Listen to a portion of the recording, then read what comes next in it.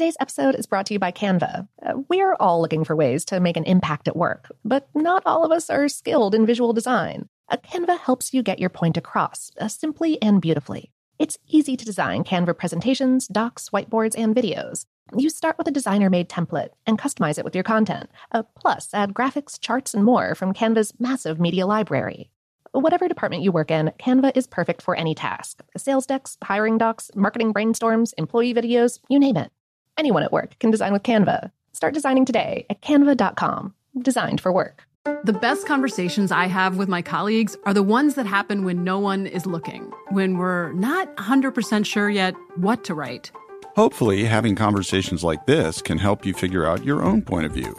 That's kind of our job as Washington Post opinions columnists. I'm Charles Lane, Deputy Opinion Editor. And I'm Amanda Ripley, a contributing columnist. We're going to bring you into these conversations on a new podcast called Impromptu. Follow Impromptu now, wherever you listen. This episode is brought to you by Technically Speaking, an Intel podcast. When you think about the future, what kind of technology do you envision? Whatever the future holds, artificial intelligence will undoubtedly be at the heart of it all. Join Graham Class as he hosts Season 2 of Technically Speaking, an Intel podcast, and hears from the minds transforming healthcare, retail, entertainment, personal computing, and more with the help of AI. Tune in every other Tuesday and explore the latest technology that's changing our world today and creating a more accessible tomorrow. Listen to Technically Speaking, an Intel podcast on the iHeartRadio app, Apple Podcasts, or wherever you get your podcasts. What's up, this your boy Lil Duval, and check out my podcast, Conversations with Unc, on the Black Effect Podcast Network. Each and every Tuesday, Conversations with Unc podcast feature casual and in-depth talk about ebbs and flows of life and the pursuit of happiness. Unlike my work on stage, I tap into a more serious and sensitive side to give life advice and simply offer words of encouragement, yet remind folks to never forget to laugh. Every Tuesday, listen to Conversation with Unc, hosted by Lil Duval on the Black Effect Podcast Network, iHeartRadio app, or wherever you get your podcasts. Presented by AT&T. Connecting changes everything. Focus Features presents Back to Black. I want people to hear my voice and just forget their troubles. Experience the music and her story. Know this, I ain't no Spice Girl. Like never before. That's my daughter. That's my Amy. On the big screen. I want to be remembered for just being me. Amy Winehouse, Back to Black, directed by Sam Taylor Johnson. Rated R, under 17, not a minute without parent. Only in theaters May 17th. Welcome to Brain Stuff from How Stuff Works. Hey, Brain Stuff, Lauren Vogelbaum here. Hot coffee is supposed to be hot. Cold coffee is supposed to be cold. And that's the deal. It's pretty simple. The problem, then, with hot coffee is that you can't drink the whole cup while it's at the optimal temperature unless you're willing to really guzzle it. So when it gets cold, you've got a few choices. Drink it cold, reheat it, or just pour that cup down the drain and start over with a fresh pot. All three of these approaches are either perfectly fine or completely barbaric, depending on whom you ask. To some, hot coffee that's gone cold is revolting. To others, the reheating process renders it completely undrinkable. But that doesn't stop us from occasionally popping a cup of 9-hour-old Office Joe into the microwave at 4 p.m. to power through until bedtime, out of some combination of desperation and mild masochism. Research into why reheating this humble drink is pretty much non-existent, but it most likely has to do with our sense of smell. Humans aren't great at separating our gustatory, that's taste, and olfactory, that's smell, responses. And coffee has aromas and flavors that hit all 5 of the tastes that can be picked up by your tongue and other mouth and nasal passage nerves. Sweet, salty, bitter, sour, and savory.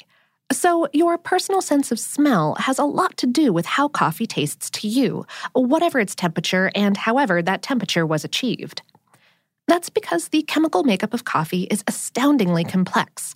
Even though its reputation relies heavily on the presence of caffeine, coffee gets its flavor from around 1,000 different chemical compounds.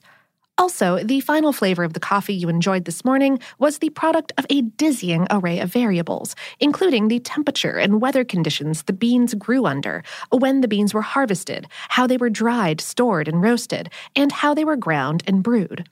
So while the compound 3-methylbutanol might make your cup of joe taste a little caramel-like, and ethyl nonanoate may give it some fruitier notes, Each step of the process either brings out or suppresses any one of these aromatic compounds differently, which brings us to reheating.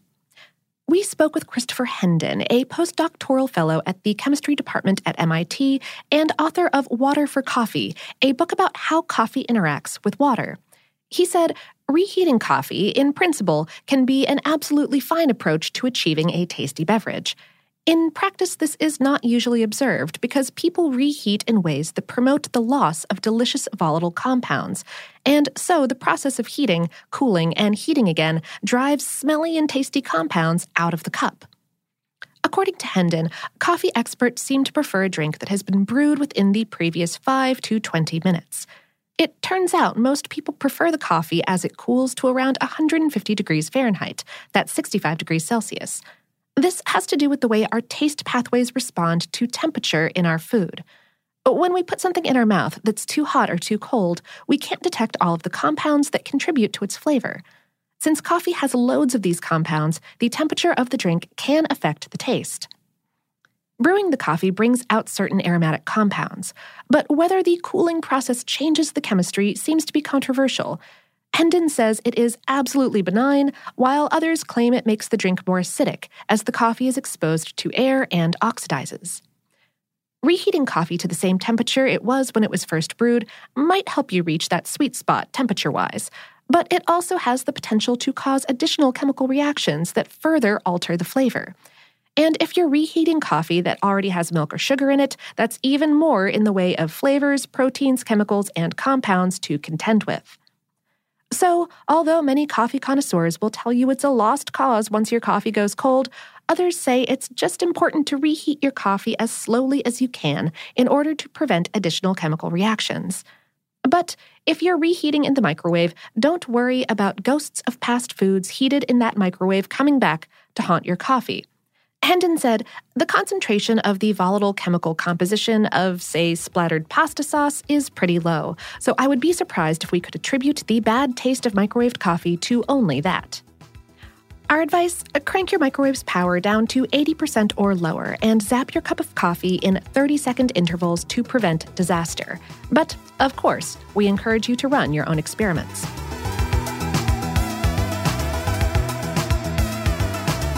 Today's episode was written by Jessalyn Shields and produced by Tyler Klang. For more on this and lots of other tasty topics, visit our home planet, howstuffworks.com.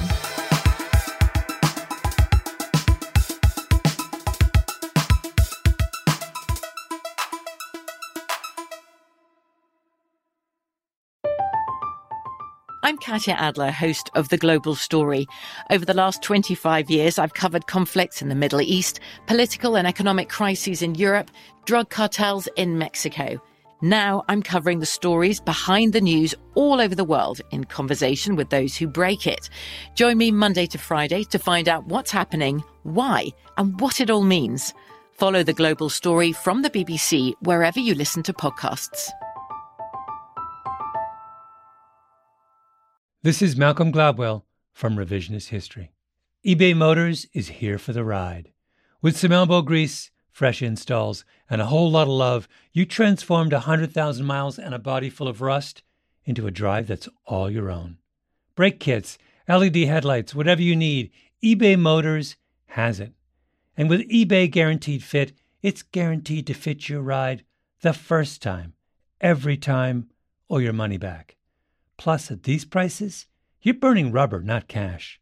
Keep your ride or die alive at ebaymotors.com. Eligible items only. Exclusions apply.